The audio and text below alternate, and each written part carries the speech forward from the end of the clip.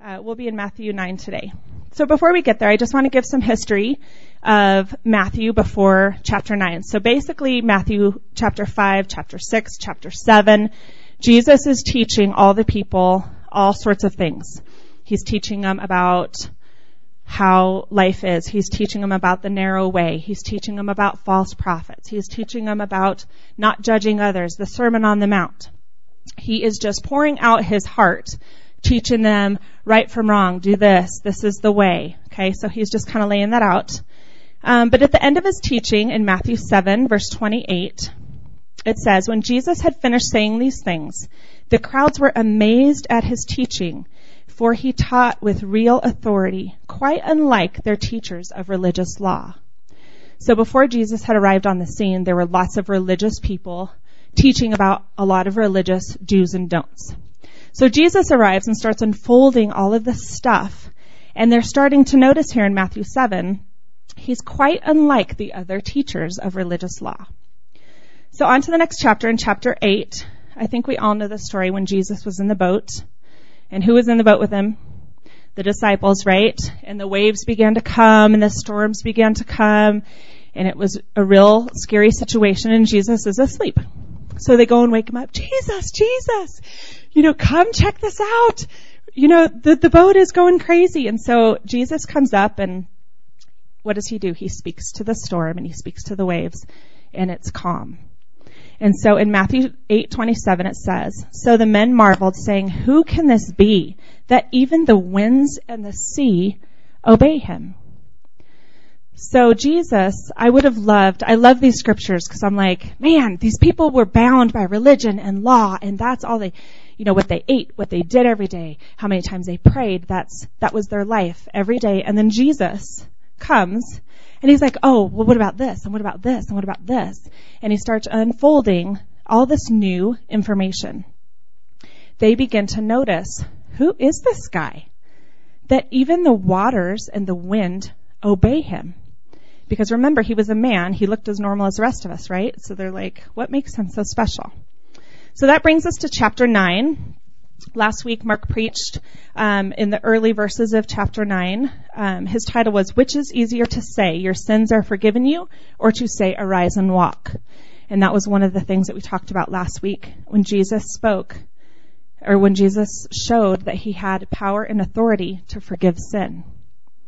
Up until this chapter, until these verses, Jesus showed he had authority over nature. He showed he had authority over sickness, right? He was going around healing people. He had authority over demons and over spirits. But at this point in chapter 9, Jesus shows, I have authority to forgive sin. And they're going crazy. Who is this guy? Who does he think he is that he can forgive sin?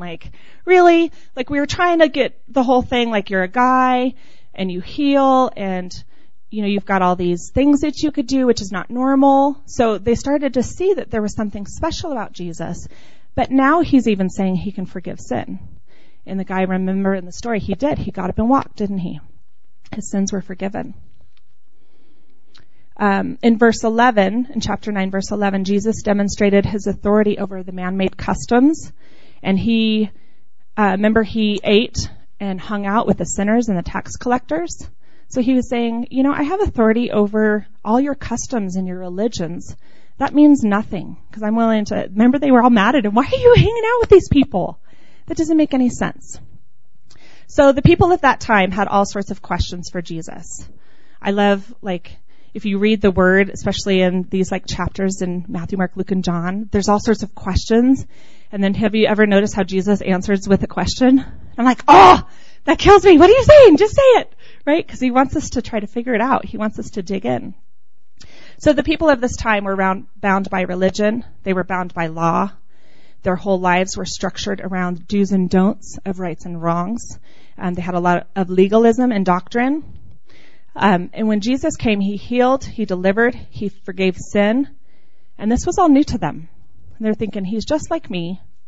He eats with normal people. He does all these normal things, but yet we've seen him heal the paralytic. We've seen him tell the blind guy to now see, and they saw all these things that he was doing. So they're trying to wrap their mind around the fact that he's a normal guy, but yet he's very not normal. Could he be the Messiah? Could he be something more than just a man? So all the religious people up to this point were kind of okay with the fact that he was healing people.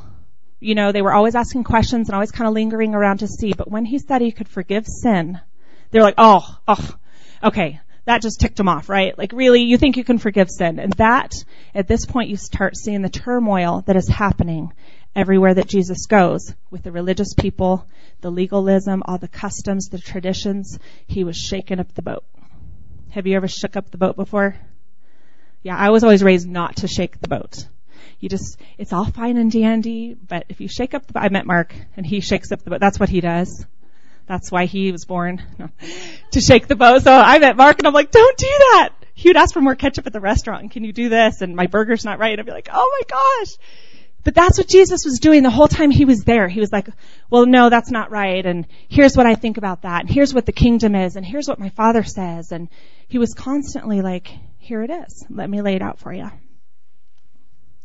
So the work that he did and the person that he was, they were trying to connect the two. Like, could this guy who does all these things be some sort of godly figure? Or is he just a man? They were trying to figure it all out. So tonight we're going to talk about Jesus. Surprise, surprise. Right? Every week we talk about Jesus. That's what it's all about. But tonight we're going to talk about why he did all these things, how this applies to us. And in Matthew 9, there's only 4 scriptures we're going to cover tonight. And I really feel like it's just going to speak to us today and how it applies to us today. So, Matthew 9, we're going to cover verse 14, 15, 16, and 17. So I'm going to read all 4 of them, and then we're going to kind of break them down. So, verse 14. One day, the disciples of John the Baptist came to Jesus and asked him, why don't your disciples fast like we do, and the Pharisees do? Verse 15. Jesus replied, do wedding guests mourn while celebrating with the groom? Of course not. But someday the groom will be taken away from them, and then they will fast. Verse 16. Besides, who would patch old clothing with new cloth? For the new patch would shrink up and rip away from the old cloth, leaving an even bigger tear than before. Verse 17. And no one puts new wine into old wineskins, for the old skins would burst from the pressure, spilling the wine and ruining the skins. New wine is stored in the new wineskins so that both are preserved. So see, they ask him a question. At least these aren't questions. Well, some of them would, the old patch of clothing go with he answers with questions. But there's 3 different stories that have no connection to each other, right? They're 3 totally different topics, which I think is very interesting. And in 3 of the Gospels, when these scriptures are presented, these stories, all 3 of these examples are listed. Have you ever noticed, the different Gospels, sometimes it's a little bit different, or they will only touch on one thing? All of the Gospels that tell this story share all 3 of these different stories. Okay, so the first verse 14, is the question. They pose a question to Jesus. One day, the disciples of John the Baptist came to Jesus and asked him, why don't your disciples fast like we do and the Pharisees do? So John the Baptist was a very popular religious man, right? And he had followers that would kind of follow him. So those people, John had gotten thrown into prison. And so he was in prison. And so the people that were following him were mourning. Anytime in that culture, somebody was in prison, somebody was, suffering, you mourned and you fast. You would fast. And that was culturally acceptable. That's what you were supposed to do. So all of John's followers were mourning and fasting because John was in prison. Now, Jesus gets ready to answer this, but they're questioning him. Jesus, why are you and your followers not fasting like we are fasting? Because we're doing the right thing. This is what we do. In our culture, in our time, in this area, when somebody's in prison, and you love them, right? You believe in them, you fast because you're mourning, you're grieving. And so they're very confused on why Jesus, who believes the same thing, is preaching the same thing, why aren't you not fasting? So this didn't make sense to them. So that's the question in verse 14. Example number 1, verse 15. Jesus replied, do wedding guests mourn while celebrating with the groom? Of course not, but someday the groom will be taken away from them, and then they will fast. So Jesus is basically saying here, I'm the groom. This is a celebration. I am with you. I am with my disciples. I am with all these people. Why would I mourn John in prison when you guys are with me celebrating? We should be celebrating. And then he goes on to say, but someday the groom, I, will be taken away from them, and then they will fast. So he's even speaking. I love how the Old Testament speaks to the New Testament. Jesus is a fulfillment of everything up until he comes, and then he speaks of everything to come after. I love how it all just plays in together. But he's telling them someday I will be leaving you, and then they'll fast. So I don't think they caught that. I'm just imagining, but I know I would have been like, what? What did you say? Because they don't get it. They don't get the whole, I'm a groom, I'm going to be taken away from you, all that stuff. So he's asking, no, they wouldn't mourn. Why would they mourn? I'm with you. They're celebrating. So this is why his disciples weren't mourning. It was more about what was going on around them than it was about the law, which made everybody very mad because they were all very structured and they were all very law-oriented with what they were supposed to do. And Jesus was mixing it up, right? So example number 2 is in verse 16. Besides, who would patch old clothing with new cloth? For the new patch would shrink and rip away from the old cloth, leaving an even bigger tear before. So this example is an analogy of cloth. So if you would try to take a new piece of cloth and patch it to something that was older, it might work for a second, but what he's saying is if that gets wet, if anything happens to it, that new patch is actually going to pull away from the old fabric, and it's going to cause an even worse situation than it was in the beginning. And I love the way he says this stuff. He's like, would you do this? No. Would you do this? No. He's like throwing it out there like, this is ridiculous, people. Like, so easy. But you wouldn't put something brand spanking new fabric on something old. This whole analogy is new to me because I don't sew. I don't know anything about anything. But I know enough to know when I've patched my son's clothing, because he, slides around like a little boy does. It looks really dumb for one, but now they have the iron on. Those are nice. But the patch, it can't ever fix. It can't ever hold. I mean, it might be a temporary fix, but it's not the same. You've got this old worn fabric. Maybe it's grass stained. Maybe it's pulling away and the fabrics are tearing apart, and this perfectly new, tightly knitted. You see what I'm saying? It doesn't really work. And that's what Jesus is trying to say here. That it would actually make the problem worse. So the third example is in verse 17. And no one puts new wineskin into old wineskins, for the old wineskins would burst from the pressure, spilling the wine and ruining the skins. The new wine is stored in new wineskins so that both are preserved. So it's the same kind of idea, the old wineskins and the new wineskins. If you put new wine into an old wineskin, it would completely bust from the pressure of the fermentation of all the wine. The old wineskin is already worn and it's kind of stretched apart and it's used, right? And so if you put that new wine into the old wineskin, it's going to bust. It can't hold it. It can't hold the new wine. And so it would not only spill the wine, it would ruin that wineskin. So you lose both. You lose the wineskin and you lose the wine.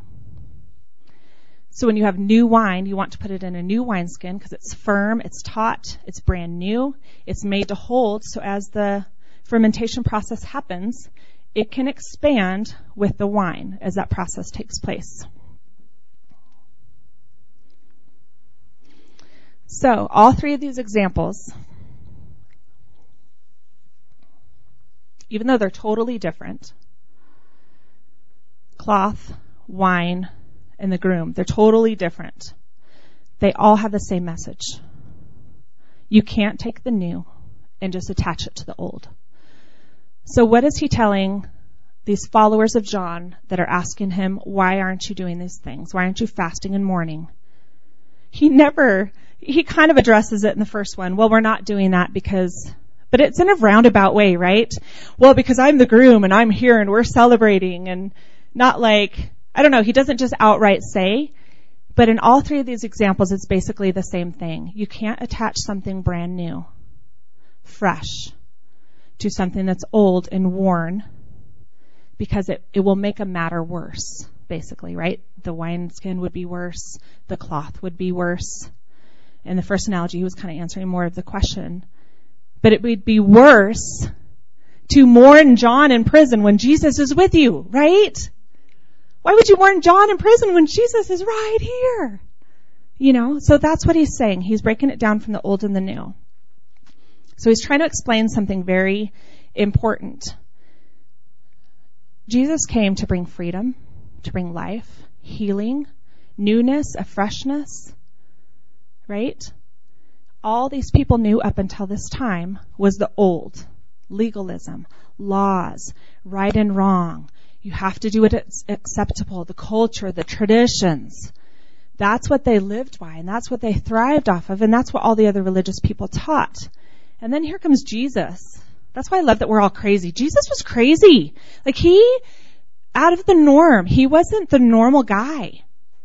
He came about it from a completely different angle and said, well, what about this? And they're like, no, I can't even fathom that. We do it this way. So there's another scripture later in Matthew 11 that talks about being weary and heavy laden, and it says, take my yoke. And I love that scripture because it doesn't make sense. These people are saying they're heavy laden and burdened. Do you know what a yoke is? It's like a yoke around the neck of an ox or something. It's heavy, right? And they're already heavy, and he's like, take my yoke. Here, take something more heavy. But basically what he's saying is, mine is light. It's light and it's easy. So he has come to take all the oppression, all the burdens, all the weariness, all the heavy ladenness, to give us rest and peace and life. So the old way, all the customs, the traditions, if Jesus came and just said, I'm just going to add to it, I'm just going to sew this new thing onto the old thing, do you think it would have worked? It wouldn't have worked. His example was it wouldn't make it worse. Right? If I take this new fresh anointing, this new freshness that Jesus brings, this healing, this amazing compassion and this love, and I try to apply it to the law, would that work? That wouldn't work. They're completely different. Right? I've noticed with my kids, if I try to lay down the law, it might work for a little while, but then they're just doing that. And the minute I turn around, I can't watch them. They're like, woohoo! Because I'm just laying down the law. But if I'm not around to lay down the law, then they're like, what am I doing? They can do whatever. But if you teach them with grace and with love and teach them the right way and empower them to make the choices for themselves through the freedom and the grace that the Lord gives them, then they choose to do the right thing because it's the right thing and they love the Lord. Not because, Mom, lay down the law. Does that make sense? You can't apply the new to the old. They're totally different. The old system is regulation, right and wrong, and Jesus came to do away with all that. So tonight, what I feel like the Lord just wants to speak to us tonight is what things in our life are like the old. What areas do we have tradition? Or something, maybe it's something our parents taught us that they meant well, but it provided legalism or religion, and it has bound us and it has kept us in this place. And when the Lord says, I want to bring freedom, you're like, oh, I can't. Nope, this is how I do it. And the Lord's like, well, what about this? Nope, this is how I do it. This is how I roll right here in this little box. You know what I mean? And the Lord's just like, well, is my grace sufficient? Well, yeah, but I screwed up, so I'm fixing it, Lord. I'm working it out. I've done that before. And then I'm like, duh, that's the better package. Why are you over here? He's offering you free grace. Woo! Out of here. Repent and be done with it, right? Move on. So it's a short message tonight.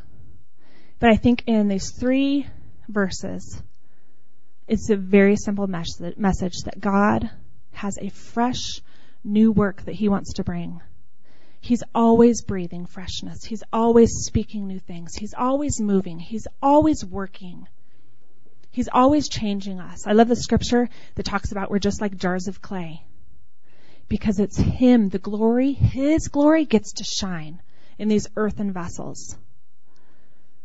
And so what traditions, what legalistic mindsets do we have that are keeping us where we are? It's our schedules. See? It's our schedules. We're always on a schedule. So what ways do we have? And we told the Lord even, this is how I do it. Or this is how my mom taught me. This is what religion says. Or maybe we've understood the Bible wrong and thought this is, and has bound us. Jesus came, and the same things that He preached when He was here are the same things that He speaks today. They have not changed. So when He's speaking freedom and grace, then He's speaking freedom and grace now. He had compassion for people who were bound, whether they were bound by sickness, whether they were bound by issues, whether they had problems.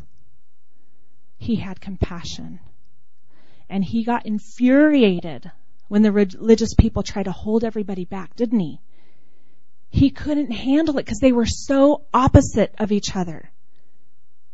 He would get so angry because He's like, no, my people are supposed to be free. They're not supposed to live in bondage anymore. Thankfully, we didn't live in this time where there was so much. We've known Jesus, even if it's short time or long time. Our culture is so much more gracious than the way these people lived, the way they ate, how many times they had to pray. I mean, their whole lives, if you study their culture, that's all they thought about. There wasn't time for grace or family or relationships. And so today I just hear the Lord saying, whatever it is that He wants you to carry, to do, to be, that you can carry it. I found myself this week as I was praying and spending some time with the Lord, I heard the Lord say, will you carry my glory? Will you be the carrier or a carrier of my glory? And I thought, and I started weeping, but I thought, well, of course, all of us Christians, that's what we do. We carry Him. Right? We carry Him, and that's His glory and His presence. So even though I knew I was already doing that, He was asking me, will you carry my glory? And I was like weeping because I sensed that the Lord was asking if He could bring something new of Him and His presence into my life. And I tell you, there have been many times I have said, maybe it wasn't proposed the exact same way, when the Lord has said, will you do this? Or could you do this? Or I'd like to use you for this. And I've been like, that's uncomfortable. Maybe later. The Lord was calling me when I was young. I was like, nope, I want to party. I want to do everything that I want to do, and then I'll serve you. And the Lord came to me in a different way, and I said, oh my gosh, Lord, I will do whatever you want. But sometimes we put Him off because it's too scary. It's too hard. We think we're not equipped. Well, Diane can do that. She's known you all her life, but no, I'm brand new to you. No. Maybe later, Lord. Or we act like we don't hear Him. Have you ever done that one? You just are kind of like, yeah, He's not speaking to me at all. I'm going to keep coming. I'm going to come to church. And I'm going to do what I do. And He's not telling me to start a home group. No. Have you ever done that? I've done that one too. Where you just kind of, if He really wants me to do it, He'll confirm it in 1,800 ways, and He'll write it on the wall, and then I'll start that home group, right? So whatever it is,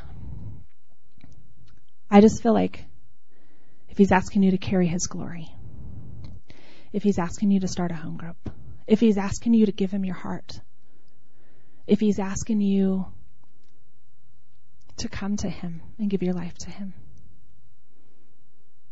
if He's just drawing you closer, whatever it is, let's set aside our tradition. Let's set aside our boxes and our structure and whatever it is that might be holding us back and say, yes, Lord. Yes. I'll do it. Because the new thing that he wants to do in you cannot be attached to your old thinking. It won't work. It won't work. The new thing that he wants to stir in your heart, the ministry that he wants to do, or that change that he wants to make, if you try to apply it to the old and just fit it in, it's not going to work. When I was a young mom, the Lord gave me an analogy because I was so weary and I was so tired, and I was like, God, I'm doing everything for you. Why is this so hard? And why am I so tired? And I just feel like I'm drowning. And he said, why are you trying to juggle me? I'm like, what? Like, why are you asking me a question when I asked you a question? Why are you trying to juggle me? And I saw myself juggling my kids, my life, church, and there's God too. I'm juggling him. Like he's just this part of my life. He's just this piece, like everything else. He's not supposed to be a part. He's supposed to be everything. He's supposed to be at the core, at the center. He's the juggler. He's the one that makes it all work. And so we can't take the new of what he wants to do in us and just throw it in the mix. It won't work. I've tried it. It doesn't work. But if we let him be the center, let him run our lives, let him be the lover of our soul. And he's the one we run to. He's the one we cry out to. He's the glue that sticks it all together. Then when he speaks something new, it's incorporated so easily because he's already in charge. He's already doing it. So we don't have to change anything because we've already submitted it all to him. So when he's like, I'm breathing this new thing, you're like, okay, go for it. Because I'm just following you anyways. You want me to do that? I'll do it. Because you have a heart for him. He's at the center. So if you're like me and you find yourself juggling him or just having him be a piece of the pie, he might be speaking to you tonight that new thing, he wants to be at the center so that everything else can function, so that your heart is in the right place. Seek ye first the kingdom of God and his righteousness, and all these things will be added unto you. When we put him first and seek him first, isn't it amazing how things just fall into place? Life may not be happy-go-lucky. Things still happen. We're not exempt. It doesn't make us super people, and we're just exempt from stuff. But have you noticed how in the midst of the storm there's peace? In the midst of a difficult situation, you find that you have wisdom out of nowhere because of him.